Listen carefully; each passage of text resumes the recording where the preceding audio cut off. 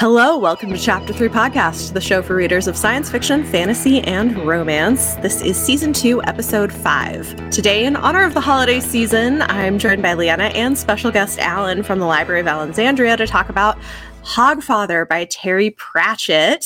This is his Discworld version of a Christmas book, so seemed appropriate for the season. Should be fun. If you guys enjoyed the podcast, we'd appreciate if you take a moment to rate and review us so we can continue to reach more listeners. And if you're interested in getting early access to episodes as well as exclusive bonus content with every episode, consider supporting us on Patreon. Huge thanks to all of our supporting patrons who make this possible, including our world-expanding patron, Trina. You all are amazing. Alan, thank you for joining us to talk about Hogfather. Thank you for having me, because I love this book. Now, people are going to expect me, and I forgot it's me and Leanna here, and people literally tune in so that we will yell at each other. It's true.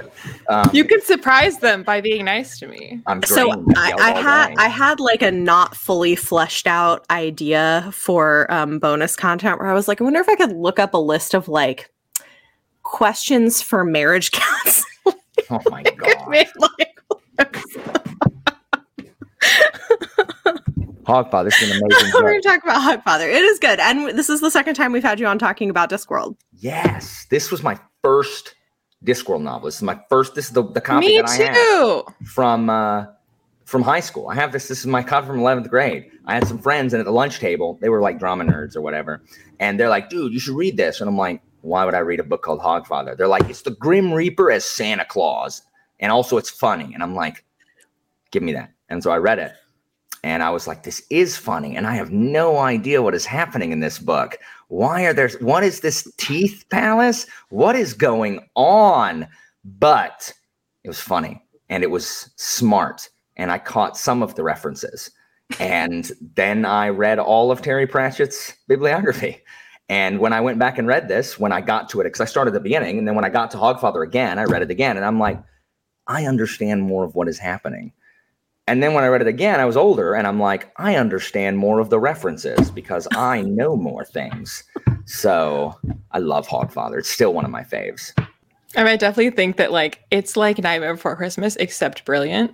Yes. It's like Nightmare Before Christmas with an actual denouement.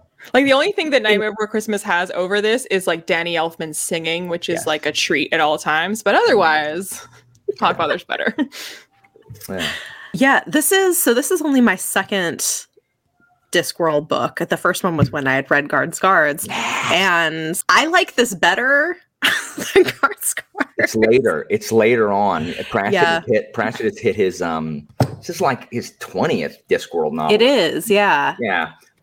He had hit his stride. The later Watch books are better than Guards. I rate Guards highly because of the nostalgia factor. Okay. But Night Watch is brilliant. Leanna's face. It's still 5 stars, Leanna. It's just not as 5 stars as Hogfather. But I mean, again, I don't know. Like I like Commander Vimes, so I'm gonna like anything that has Commander Vimes in it. But yeah, no, I get it. I mean, I understand when people like Hogfather better. I completely understand. Well, I think, and maybe we can talk about like people's feelings on it. I think the thing that I liked about this is it had like the humor and wordplay stuff, but it also had like bigger ideas it was playing with in a way that I don't think Guards really did. That is another symptom of later Pratchett books. The Guards, I just finished for the first time. I read a Discworld book for the first time last week. My first Discworld book in 20 years that I read that I hadn't read before. And it was the Last City Watch book. And the arc of that narrative, it goes from being, humorous, but there's not, what really big ideas are in Guards?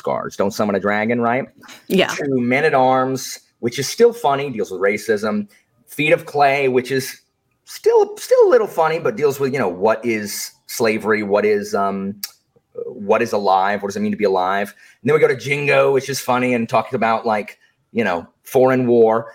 And then we hit a point to where they stop really being funny and start being more about what you're talking about, these larger thematic things. So amazing. Snuff, the one I just finished, is the darkest Discworld book I've read so far. That sounds like my cup of tea.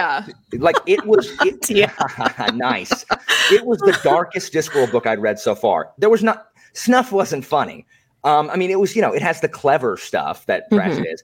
but it wasn't funny. But I was just like, oh my gosh, why is this book so freaking dark, Pratchett? Pratchett, as he aged, he got kind of more angry at the problems in the world. Like, because I mean, I often think about like Good Omens and like Neil Gaiman just generally being kind of darker, and how like when you have them together in Good Omens, you get some, I just attribute, obviously I don't know, but I attribute the more dark elements to Neil Gaiman and the more whimsical, funny things to Terry Pratchett. Mm-hmm. But so I'm wondering, like, where in his life / like his bibliography did Good Omens happen? Like, was he in dark Terry mode? It's 2000, Good Omens? I think Good Omens was in 2000, 2001. Oh, that's interesting. So this was 1996. Yeah. Which Hogfather was? Yeah. Yeah, and then Guards was like, what, 89, 90, 91 or something like that? I don't know when Good Omens came out. No. Good Omens was Neil Gaiman's first book. It's 1990. So this was early. Wow. This was definitely still like... So I was correct to attribute Happy Whimsy to Pratchett. At least at that point. Yeah, that's interesting. Yeah, but like seriously, like that, like it goes like this, and like I finished the City Watch, and I was just like, I was emotional. One, because it's been the first Discworld book in forever, and two, I love Vimes and just the end of the story. But it was good, but it was not pleasant. So yeah, and so yeah, I mean that's Pratchett. It's just like Color of Magic and Light Fantastic. I don't even like, and I love Pratchett, but he hadn't really kind of found his footing. We first see Pratchett really kind of finding it in Mort, book 5, and then Guards in book 8. I think it's Guards. That's really the first book that really kind of feels like what Pratchett books eventually became, like the proto one. And the earlier ones are much funnier, in my opinion. They are much funnier, but then they start being about these bigger ideas, and then they kind of get a little darker. And like from what I hear, one of the We Free Men books, She Shall Wear Midnight, begins with something that is just like in place in a grimdark book. And I've heard about it. Like, you yelled at me for that. You yelled at me for the fact that the only Pratchett books, or the only Discworld books I had other than Hogfather, were the We Free Men books. But that sounds like I made the right choice. I haven't read them yet. I mean, they're his YA series, but I have not read them yet. I've only read the first 2, so I'm working my way back to those. But yeah, and so Hogfather, I think, has a lot, like, it talks a lot about belief and the power of belief, which I really like. I like that stuff in my fantasy books. I don't know if this began that or that came first, who knows? But, it talks about belief and things like that while still being really funny. The fact that also, like, one of my favorite the N-word is hilarious. One of my favorite types of humor just in general is taking things so literally that it's ridiculous. And so that's one of my favorite things about Hogfather. And Discworld in general does that, but like I feel in Hogfather, like the literalization of many things. But the computer. Oh, like Hex. Yeah. Oh my gosh. That was very entertaining. Yeah, Hex. I forget what book Hex comes in first. It's one of the wizard books. Interesting. But yeah, that's Ponder Stibbons. He's the only wizard that isn't out of his office gourd. He's the only one that is not incompetent, Hex is like a big part of this book, I feel like. Yeah, the wizards are for this being a death book, the wizards are huge in this one. They're pretty big in Reaper Man, too. There's a big crossover between the wizards in those two. But I think the death books intersect the other books more than really any of the other sub-series. Because Nobby and Colin are in this one, too, at the toy shop, aren't they? Yeah, briefly. Yeah, not toy shop. They just aren't as big a part of it. But Hex and the wizards are pretty significant. And the bathroom, the bloody stupid bathroom plot, which I was also like, what? And also which you never really even find out like what exactly the issue was with it in the first place. Fucking bloody stupid Johnson. When I was in high school, I didn't know what a Veruca gnome was. I didn't realize that Veruca is British for wart. It's the Latin word for wart. Well, one of the kids in Willy Wonka. I did not know that either. Yeah, that's what I kept thinking of. That was all I knew. Okay, which makes sense. But yeah, I didn't know like that. It was. I didn't know that either. Oh, that makes a lot more sense. I was like, what is this? Well, like, that's the old like urban legend of if you go barefoot in a shower, like that's one of the ways that you can get warts. And he's like, because the Veruca gnome comes and brings them to you. Okay. And this all makes so much more sense now. Yeah. I was always like, I feel like I'm missing something there. I did too. Like reading Pratchett for the first time, going through all these books and not understanding how British like a ton of this crap is. I'm like, I don't know what this is. It's just like I read Fanny Adams. That's a reference that's still so British. It's not in this book. It's in one of the other ones. I literally had to look it up because I'm like, what is Sweet Fanny Adams? And it literally means nothing. So. But I'm like, that's too British for me. And I'm the most British person I know. It's true. Oh, no. No actual British booktubers, but okay. They don't know anything about being British. I ask them all the time. That's so funny. Let's go out and slay them. Albert, that was a pun or play on words. Ha, ha, ha. I think it's ho, ho, ho, master. Ho, ho, ho. I don't actually have to watch the adaptation. Alan will do a 3-hour I love this reenactment. I'm gonna have to watch the adaptation at some point. Yeah, no, this was really fun.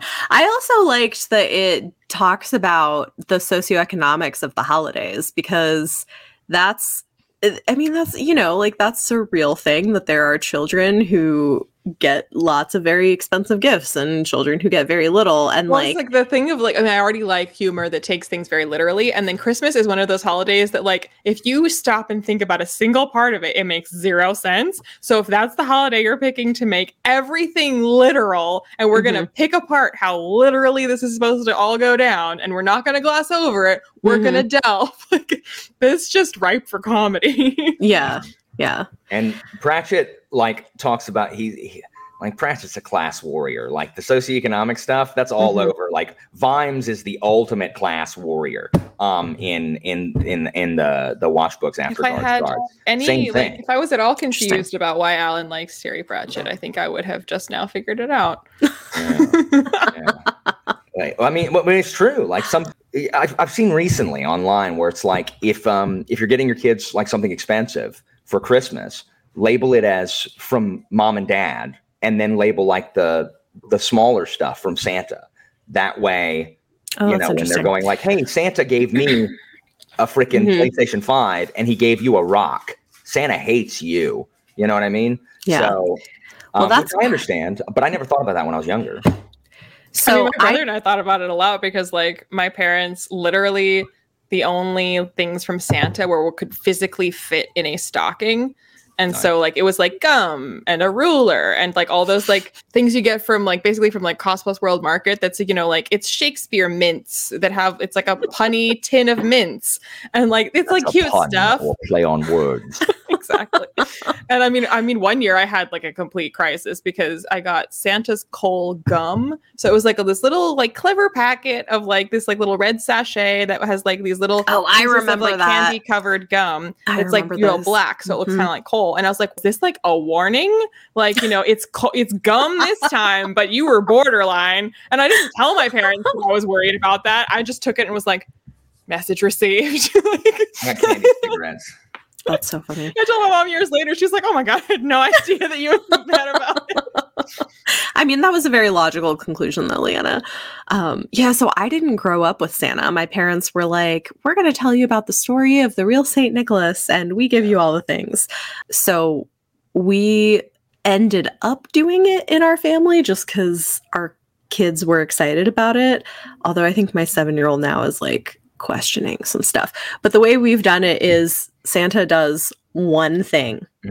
Everything else is from parents and grandparents. Like you can ask Santa for one thing. That's it.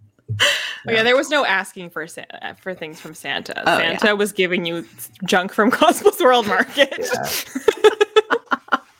I really like Susan in this book. I love Susan so much. First time reading this, I had no idea. Like when you start at Mort, you see Mort and Death's daughter, Isabel, get together, and then they have Susan, whose last name is Stohilet because Mort is the Duke of Stohilet.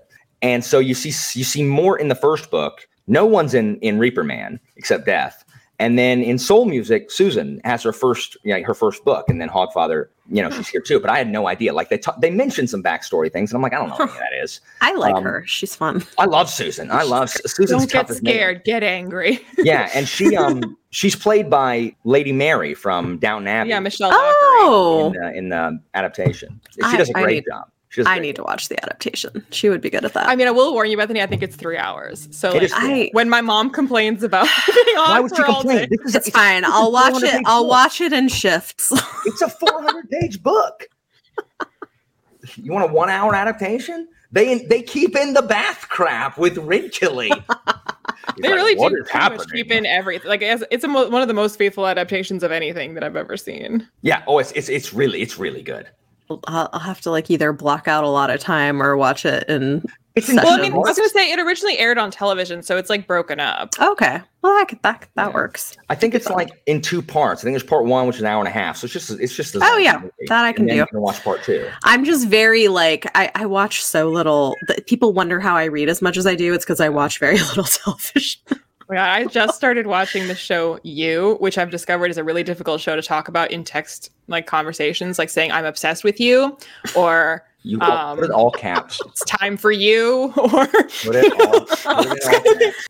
Oh, I need to comment just in case anybody was listening and misunderstood what I said about how the Raven doesn't want to say the N-word. The N-word being nevermore, because his name is Quoth.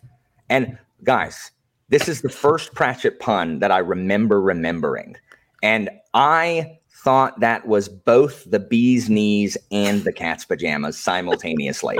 The fact that the Raven's name is Quoth and he refuses to say nevermore. I wonder if, because I've read a lot more Gaiman and I read Gaiman first. I wonder if that was a nod to Pratchett when Gaiman wrote in American Gods, when there's a raven that's following him around and Shadow asks him to say nevermore. And he says, fuck you. It is a nod to Pratchett. I remember that because I've read American Gods. I do remember that. Because I had no context for that being a reference. I just by itself, I was like, yeah. Oh, that's cool. Yeah, there's little things that one thing that took me a minute to figure out. And then once I did, I was like, oh, that's kind of funny, is when they were talking about Hex. Because for anybody listening, Hex is they literalize a computer. So Hex has a mouse. For anyone listening, we haven't explained what Hogfather is at all. Yeah, we probably should. We should do that. We should. That's true. The plot. We can do that. No. But briefly with Hex, one of the things is there's a line where they're like, yeah, we don't really understand how Hex works, why he needs all these small religious paintings or something. And I was like, what? And I was like, oh, icons. Okay, got it. Absolutely. Bethany, you have just added to my understanding. Last time I read Hogfather, I did not get that. Really? That is amazing. That is amazing. Yes. That's brilliant. Absolutely brilliant. Yeah, it's been 15 years since I read Hogfather, something like that. Mm-hmm. It's been a while. Yeah.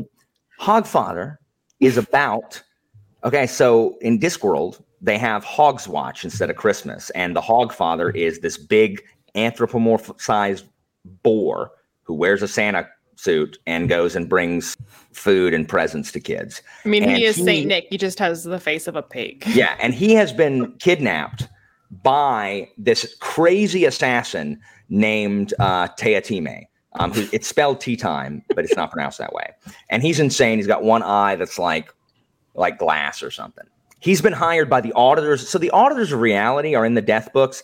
They hate abstract concepts. They think that everything should follow logic and a set of rules, and they're these just capes that float in the air and complain. They are an abstract concept, which is ironic.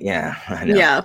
And so they hire him to essentially kill the Hogfather. And so Tea Time gets a group of bandits and they kidnap the Hogfather. And the problem is when they do, there's all this extra, I think there's just extra belief floating around. And so because of that, all of these other concepts start popping up, like the god of hangovers. Because apparently belief is what fuels the existence of Hogfather. So if he's not around to be receiving the belief, then there's just extra spillage, like an oil spill of belief. Right. But belief is also apparently what makes the sun come up the next day. So without belief in the Hogfather, like the world's going to end. So Death, who is already has faced the auditors in Reaper Man, Death is like, all right, guys, suck it. Because again, if you've read up to the Death books, Death, he just wants to do something else. He just wants to do something that isn't where people hate him. And he has this job. Everyone waits for him. They're so excited. It's going to be the Hogfather. He's like, I can do that. I will be the Hogfather. So he puts like a cushion under his clothes. So he takes over it, and the pillow falls out. It's like a couch cushion. It falls out. And so he's watching Death try to learn how to be the freaking Hogfather is so funny. And he's got Albert, who is Albert is an evil wizard who got trapped. He's got like 3 hours left to live in the real world or whatever. So he has to stay near Death. And he's just this butler, and he dresses like an elf, and he's got this drippy nose and this half like rolled up cigarette in the corner of his mouth, and his glasses and his spectacles. And drinking all of the wine that's left for the Hogfather. Eating all the sherry. Yeah. Mm-hmm. Yeah. It's just so funny because Death is trying. He is trying his best. Meanwhile, Susan is trying to find the Hogfather. Who is Susan for those listening? Susan is Death's granddaughter. Yeah, Death's granddaughter. And the best governess that you could ever wish for. She's great. Yeah, she knows that the monsters under your bed actually exist, so she takes a fire poker and just beats them to death. And it's like, get out. It's great. Don't get scared. Get angry. She is fantastic. She's a great character. Yeah, so it's kind of a wild ride, but I like that it's got these bigger themes that it's exploring, and it's funny, and yeah, I liked it. I know you mentioned the oh god of hangovers, which that was funny too, because it's like not just the god of hangovers, but the oh god. Oh my gosh, I hate him. Yeah, like all of these things start coming up. They talk about, like we talked about at the beginning, the Veruca gnome, which is the little gnome. It's a little gnome that brings warts, and that's how you get them. It's like anytime you attribute, like, oh well, this happened. Like for example, like the gremlins. This isn't in here, but the gremlins that tangle up your freaking cables, right? If you said that, you hear a tinkling of tiny bells, and then that thing appears, and that's happening all over the Discworld while the Hogfather is kidnapped. Yeah. There's also just like so many random little looks at things happening around the city on this evening. And Death kind of mucks things up because he wants things to be more fair. Yeah, he's trying. Yeah.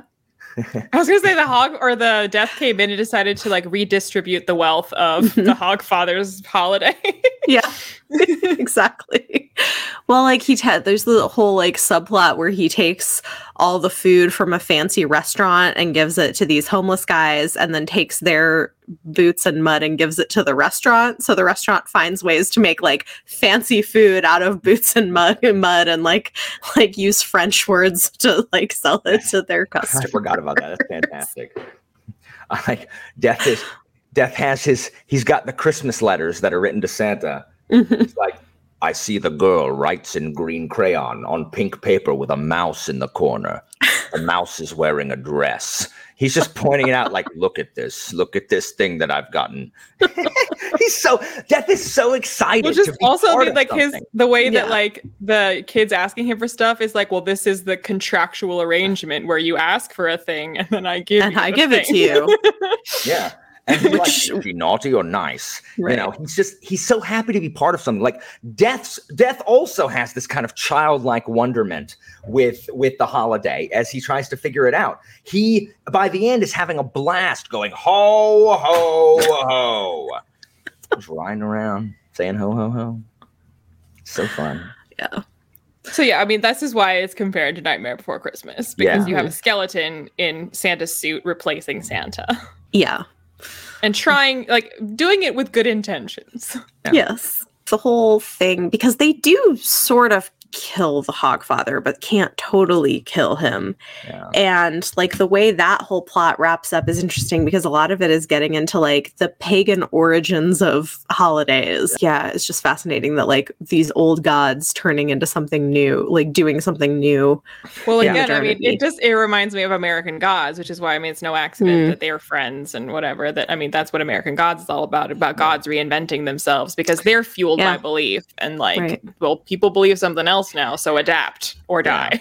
And Pratchett was a brilliant man. Like his command of the English language, picking the right word at the right time, no matter what, and forming all these things doesn't have to set up a joke. It's just there, and you see it or you don't. It's not important to the story whether you got it or not. But he knows so much about so many things, and having read most of the Discworld bibliographies, like there's so many references or so many of these deeper, richer, more historical things that he is playing off of that, you know, when you read it, you may not know. When I first read it, I didn't know anything about, all those pagan origins of the things. I was just like, oh, there's a big board that these dogs are chasing, and you know, Death has to, or Susan has to stop them from killing the Hogfather. But the fact that Death was keeping the belief alive is why he doesn't die, because you know, Death.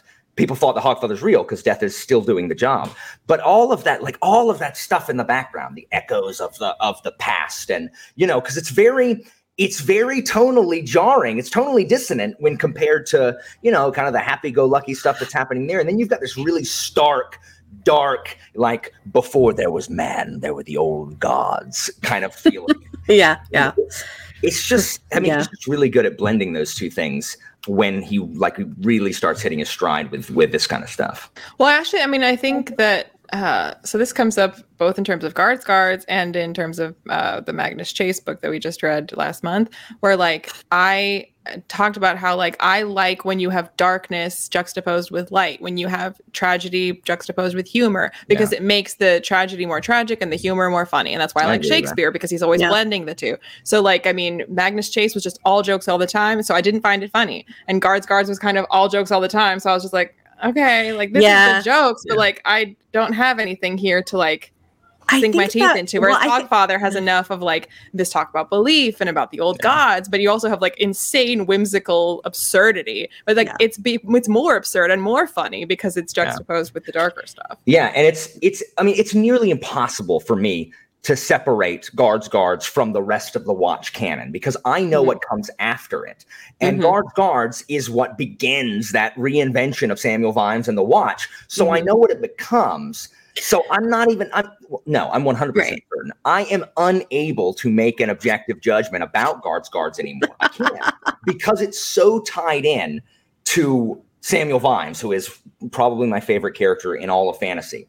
And so even though, I mean, Guards, like I can name kind of the thematic stuff for all of the 7 that come after it, with the exception of Guards. Because I mean, there's not a ton of thematic stuff. It's just it's a funny take on the secret society, the film noir genre, and, dragons.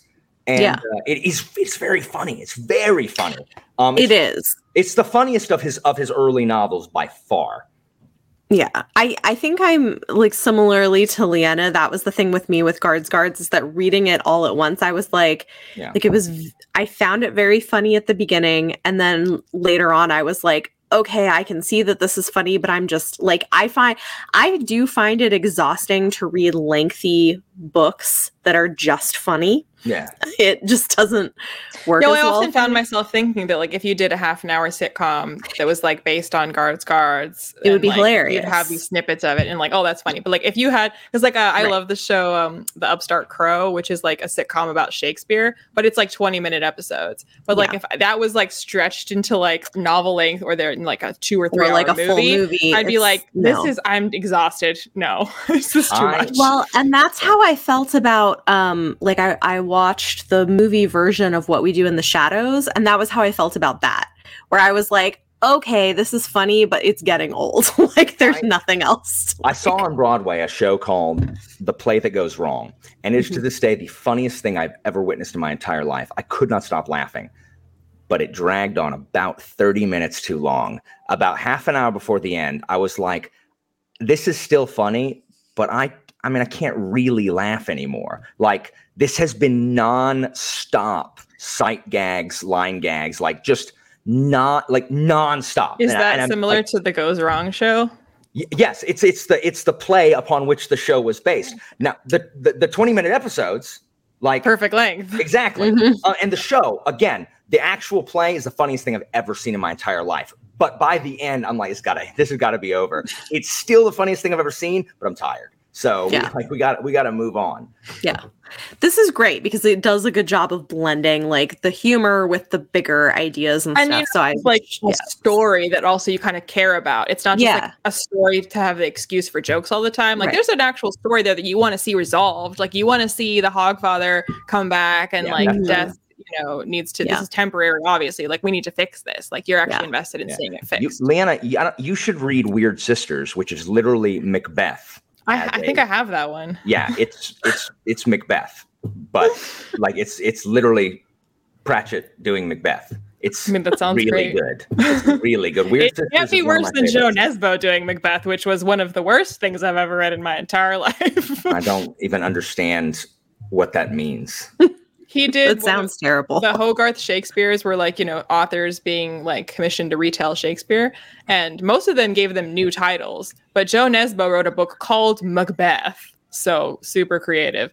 And it's this long. And it's like Shakespeare's shortest play. And I was like, sir, I don't think you understand what Macbeth is about. And this isn't it. And this is too long. He's like a Scandinavian or something thriller author, I want to say. Yeah. Yeah, I do want to read more of these. Like, I think so. The only other one I currently own because it went on sale in this edition is Equal Rights because I feel like I would be into that. So, let's see. Alan's a fan. Equal Rights is book 3. Equal Rights is. It was on sale for a reason. It is better than Color of Magic and Light Fantastic, and it does introduce Granny Weatherwax. So when you read Equal Rights, I think you will like the character of Granny Weatherwax. She's awesome. She is a really excellent character. She's like, she's just a take on the Wicked Witch, but she's not. And she doesn't even like to use magic. She just like glares at people and uses kind of like reverse psychology on people. And, she's just no nonsense. So I love Granny Weatherwax. But Equal Rights, again, doesn't really feel like one of the later Pratchett books. So it's a lot more like playing on fantasy tropes. So it feels more like a fantasy book. Okay. But I like Equal Rights better than the first two, for sure. For sure. And I like it better than Sorcery, which is later. Like, a witch book, any witch book is better than frickin' Rincewind. I hate Rincewind so much. I don't like him at all. But that's the first one. Weird Sisters is the second witch book. I just ripped my book. I just accidentally tore the cover. It's a dry from being musty. I think that means it's time for you to acquire this edition. It's expensive, and I have this mass market paperback. Do you know how beautiful this is? I got like marks in the margin where I wrote "ha ha." This has a ribbon bookmark. That's nice. It's very Show me nice. What the inside looks like. What does the words look like? I can't see that. Oh, that's nice. Yeah, it is very nice. It's very nice quality. Ha ha in locations. No, these are they're very nice editions and very. They are actually really nice. Comfortable. Like, one day I plan on collecting all of those. Yeah, I have a bunch on my wish list, and I'm just kind of like keeping an eye on them. And if they go on sale, like Equal Rights went on sale, so any book cover with an optical illusion is going to be a winner. Yeah. Oh, nice. Yeah, Jessie was saying she has like on a shopping app, and she's notified whenever one goes on sale. Smart. Yeah. Yeah, because they are a little pricey, but they're very nice. I actually, it's funny because I know you said you read this because somebody told you to in high school. Mm-hmm. I have a friend who I'm pretty sure told me I should read it in high school, and I was like, yeah, that cover is ugly. I'm not reading it. Look at it.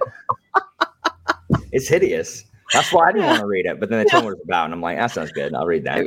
Yeah. It looks like a melting peppermint. What's not to like? It's Christmas. It's candy cane. It's so good. Yeah. It's so good. I don't know what they were doing. Like the American covers are not good. Oh, HarperCollins. I like them. I like them better than the current American covers. The current American covers are the skinny, crappy paperbacks that are just terrible.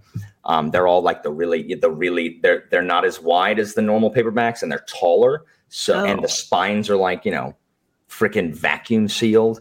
They're just terrible. So I love these old MMPBs. I used to have them all in this format, and then an ex-girlfriend was reading them and then didn't give them back to me. And I was like, can you bring back my books, please?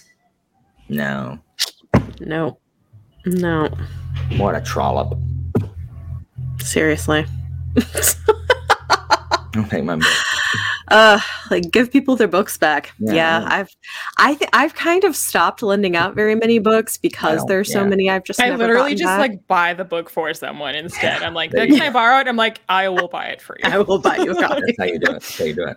Yeah, if you guys want to read this more Discworld, like again, like the back half of the discography or the bibliography is, like once really after Guards is really he starts just developing his style and gets more of those heavier thematic elements, and I love them. I just finished. I'm going to start. I don't know what I'm going to start next, but I'm trying to work my way back through and hit the books that I didn't read because I stopped reading for like 10 years, and some point when I stopped reading, he was still alive and writing books, and so I just haven't read any of those that he produced when I wasn't reading anything.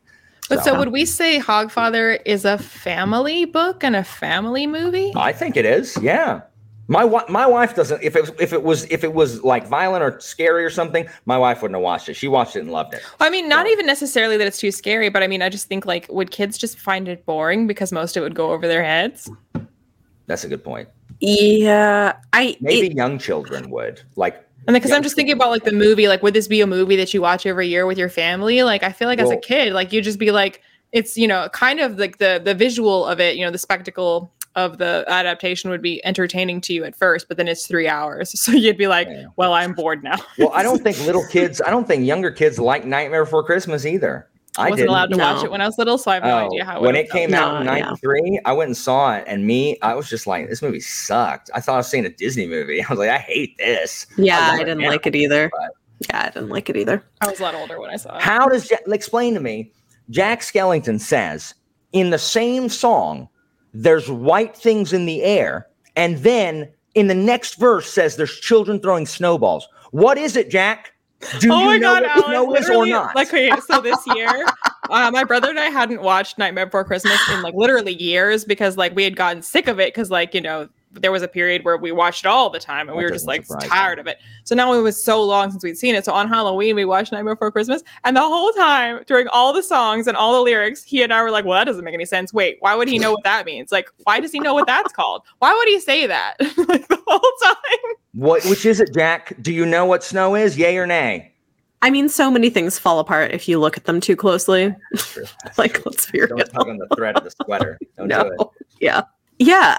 Overall, it was fun. I do want to read more Discworld books. I feel like we managed not to talk about at all the Tooth Fairy situation that is in Hogfather. Oh yeah, we didn't talk about that at all. So you have the Hogfather plot, which is fun, death, but then you have like the really serious, like almost spooky plot in the Tooth Fairy's palace, where like the power of children's teeth, the teeth that they lose, can actually has power, and it's all and people start, and the bandits, like they start being faced with the things that they're most afraid of, and the thing that Banjo fears the most, the things that Davy fears the most is his mom, because their mom used to beat them and stuff, so he starts seeing his mom and everything. So I think this answered my original question. It's not for children. No, true. Yeah. True. I always it's kind of and there's the whole thing of that they like put the teeth in a magic circle to try to like control the children with their teeth that they lost, which is also creepy. Yeah, it's like a little mini horror plot in the middle of this. Yeah, that's the tea time thing. And I was saying almost anything to do with Tea Time Me is a horror plot. Yeah, I know. He's creepy. And then, like freaking everyone dies. Like everyone in that Tooth Fairy castle just bites it. It's it is. But because it's a children's castle, they just disappear. Yeah, like you don't see them die, which I thought was funny. And then, I think their body reappears somewhere else in the real world. Like they disappear because they're in this kind of magical, fairy zone. Yeah. And then they.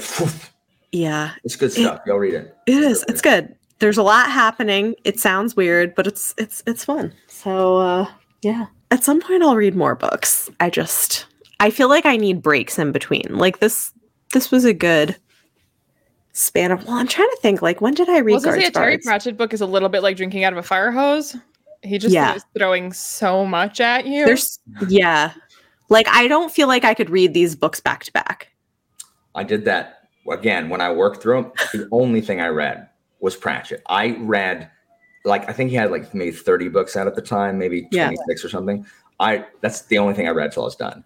I only read Discworld. And this is why when I talk about, like, I think Pratchett is like the author that changed my life the most, because I think so much of what I find funny today, like so much of my sense of humor was forged in the fire of Discworld, just from, because that's all I read. That's all I read. It's all I talked about. I read, like, when I started dating, I was like, y'all should read this. And they would read them, and then you were just approached every new person like a Jehovah's Witness, except with Sir Terry Pratchett. How you heard the good news of Discworld. And then the next girlfriend, I'm like, hey, have you read this? And then you find out long after y'all aren't together anymore, they still talk about Discworld all the time. I'm like, you're welcome. You're welcome. Stop losing my books. Well, they talk about it because they still have your books. Yeah, one of them does. But yeah, I mean, they're like, I think sometimes Discworld can be overhyped in people by people like Alan. I mean, if anybody who's taking advice from me, like, that doesn't know that I am overly excited about things, Leanna, like, I think people just expect more from them than they're going to get. Like, I find them funny, and I guess I laughed out loud a couple times, like the first time I read a few of them, but I don't laugh out loud really when I read all of them. I just think they're really clever, and I like that. And sometimes the climaxes, books that I think are funny, because my sense of humor, it's rarely something that I'm actually laughing at. Yeah. So I like, they are fun to read. You just gotta understand what they are. Okay, you're gonna get a lot of clever wordplay. There's gonna be, jokes, pop culture references in there, and then there's going to be a plot that deals with some kind of theme, and those are hit or miss. There's some Discworld books I hate. I don't like moving pictures. It deals with movies, like the invention of the moving picture. I don't like it. I think it's boring. I hate it. Eric is a retelling of Faust. I hate it. Pyramids is the worst one by far. It deals with, like, aliens and the power of the triangle shape. Aliens coming down and making I don't know what happens in that book. At all. I gave it 1 star, and I don't give this. It's Discworld, and I gave it 1 star. I hate Pyramids. Oh wow! It's his 9th book. It's the one he wrote after Guards. He wasted all the good on Vimes, and then I was gonna say, it sounds almost like Terry Pratchett's version of Kingdom of the Crystal Skull. Oh yes, but so there are Discworld books that I don't particularly love, and then there's ones that I like more than others. Like Soul Music is a good book, but I don't like music really, and I don't listen to rock and roll, and that's where most of the who reenact musicals all the time in your Insta stories. He's not riffing on musicals; he's riffing on rock and roll. I mean, music, not music from plays. And so, like, I don't like that one as much as people who are really into classic rock. Those people love soul music; it's their favorite. My buddy, they probably also like Kings of the Wild. I guarantee you he would if it had been out. My buddy in high school wore a leather jacket with a wallet chain in his bus pass, had his guitar all the time. He loved soul music. It was his favorite of the Death books, like, far and away, because he just, he liked all the music references. I like The City Watch because I like class warfare, and Samuel Vimes is a concept of there must be a policeman for kings. Yeah. And the law applies to everybody equally, or it's not justice, it's tyranny. Like, those things speak to me. And so I'm just like, Vimes, let's see, what do we got next? Get him, Vimes. Yeah, arrest him. So, there is something for everybody in Pratchett. I do think. Yeah. I think that's cool. Sorry, I'm talking too much. No, you're good. It's good. I literally could talk about Discworld. Man, this is why we brought you on for the episode. I just want to go read this. Like I got other stuff to read, but I just want to read Hogfather. I mean, you can. I can't. I have to. Freaking people told me I have to read stuff. Sorry, I get it. Well, you should tell them what I tell everybody all the time. Don't tell me what to do. Leanna, you're what's wrong with this country. Wow. Okay. So we're going to move on to On My Radar, where I'll share recent or upcoming book releases in sci-fi, fantasy, and romance that I'm excited about. Books for today's episode will be released between December 7th and December 20th, 2021. I don't know if Leanna and Alan have anything. Doesn't have to be in that time frame, but if there's any. Oh, okay. The ones that I'm talking about are in that time frame. But like, really? Who's releasing a book the last like 2 weeks of the year? I have what are yours? 2 books on the list, which is short. So there's only 2. But only 2? Only 2. Yeah. I can't think of one that was released in the last 3 months. This is because you don't read that many new releases. That's true. I mean, that's true. What are your 2? Okay, so the first one is The Righteous by Renee Ahdieh. This is the 3rd book in the Beautiful series. It's I love that was a duology. What? I thought that was a duology. I thought it was a done. No, it's not. In fact, I haven't read them. I just thought. Yeah, no. I think there's going to be at least 4 books in the series because it's not done yet. They're really good. I've read it already. I really liked it a lot.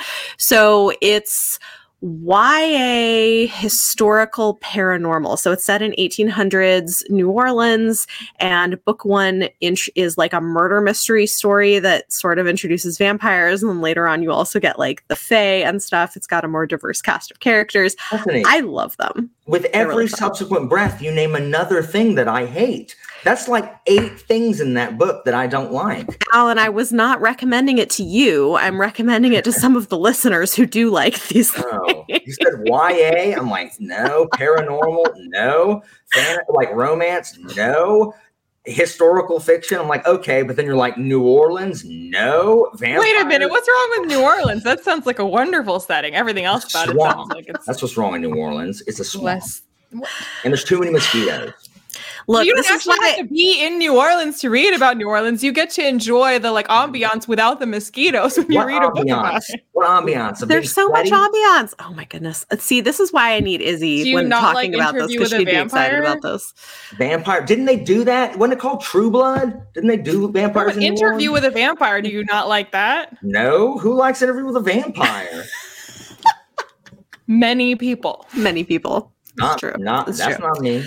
Well, for those of you listeners who do like paranormal romance and vampires and fae, you should definitely go read The Righteous. I read it and it was great. It also has a fake engagement plot, which I'm into. So it's fun. What? You're into people pretending like they like someone and then hurting their feelings? No. Okay, look, no. The way a fake engagement trope goes, Alan, is 2 people decide to pretend they're engaged for some reason. Why? And while they're pretending, well, there are different reasons. Like it might be like... I can't think of a single situation where I'd need to do that. It might be because... It's a historical time period, so it might be a historical reason. Well, in this case, it has to do with the Fae and safety. But I've read some where it's like, over the holidays because they don't want their family to get on them about being single or whatever. Anyway, the point is, so they have a fake, they like fake it, but then in the process they end up actually falling for each other. It's great. It's fun. You can't just pretend to be dating someone. You got to go like... Well, okay. So the fake engagement is usually for like more historical stuff. Oh yeah. Because I guess they didn't just date around like, hey, I mean, we're just talking. Like in the 1800s, they didn't really, they didn't have Tinder. I wish we didn't have Tinder now. Tinder did not exist back when I was dating, so like I don't really either. And man, Tinder. Yep. The other book that is coming out, both of these are coming out December 7th, by the way, but the other one is A History of Wild Places by Shea Earnshaw. And this one looks pretty interesting. That's my book of the month. Yeah, me too. It's a book of the month book. So she had written a couple of like YA witchy books. I DNF'd one of them, but they were very atmospherical. So this is her first adult book, and it's a fantasy mystery blend, from what I understand, where there's like a guy who is supposedly really good at finding people, maybe semi-magically, and there's this woman who had been an author of like macabre children's books who had gone missing, and he goes looking for her and happens upon this weird town where nobody's allowed in or out, and then he goes missing too, and then years later like stuff starts surfacing. I don't know, it's like small town secrets and a weird author. It sounds interesting. So you haven't convinced Alan. I'm not subscribed to Book of the Month for a reason. Like I've literally on everyone's videos where they talk about it, I've not seen one book that I was like, oh, you know what, I would read that. Well, I mean, I wouldn't be subscribed to it if they didn't let you skip. I like that they let you skip. Like, nah, I don't want any of those. So yeah, I think this year I've skipped like 3 times, where I'm like, I don't need any of those. I would skip 12 times. Which is why you're not subscribed. The purpose. I'm just why don't y'all Book of the Month something that I want to read, Book of the Month, and they say no. So Hogfather, Book of the Month, Book of the Year. Starting the Book of the Year club. Yeah. Anybody have any upcoming releases you're excited about? It could be later than December, but I don't know when it's coming out, but R.F. Kuang's Dark Academia Babel. Yes. August. Sometime next year. Yeah, August. It's like late next year, but I am excited about that. Oh, and Christopher Rocchio's new Sun Eater book comes out in March. That's sooner. So in March, Kingdoms of Death comes out. It was originally going to be the 4th book, and it is still the 4th book, but Kingdoms of Death has been split into 2 parts. So we're actually getting 2 Sun Eater books next year. So if part 1, or like what is now part 1, I guess, is in March, and then I think like in August or September we'll get what is now the 5th book. That is essentially what would have been the second half of that one. Cool. This has been Chapter 3 Podcast, and we're your hosts, Bethany and Leanna. You can find Alan and our YouTube channels in the show notes or in the video description if you're watching us on YouTube. And you can follow Chapter 3 Podcast on Twitter, Instagram, and TikTok. And you can also find us on YouTube or wherever you like to download your podcasts. Why is it Chapter 3? Okay, so I asked Bethany this too. I think I talked about this in like one episode where someone asked me this. So I knew I wanted to talk about sci-fi, fantasy, and romance. I wanted something that would be like bookish, but like cross genre. So it's pulled from a line in a song from Beauty and the Beast. That's literally what I was going to ask. Yes, yeah. And also, hold on. What book reveals the twist in the 3rd chapter? Like it's a short. Maybe it's a novella. No, but there are also some really long books that only have like 5 chapters because each chapter is like 100 pages. I mean, I guess I think Mencken and Ashman just needed a freaking rhyme. That's probably true. But now we have a podcast. I mean, in fairness, Chapter 3 makes more sense in that song than Snowballs does in Nightmare Before Christmas. That's true, because at least Belle knows what a book is, and then it's not like what. And again, this? Like Chapter 3 could. It's unlikely, but could be one of those books where it's just long chapters. So like it's possible. But the Snowballs thing, I guess that's cool. I was going to ask that. Yeah. Thanks. Nice. Yeah, no, so that's where it comes from. So there you go. You can follow us in all of those places. The next episode is going to be available in 2 weeks. I will be back here with Izzy, and we're going to be talking about our picks for the best romances of 2021 and our most anticipated romances for 2022. So make sure you tune in for that. This episode's bonus content will be available to patrons in the next few days. Thanks for listening.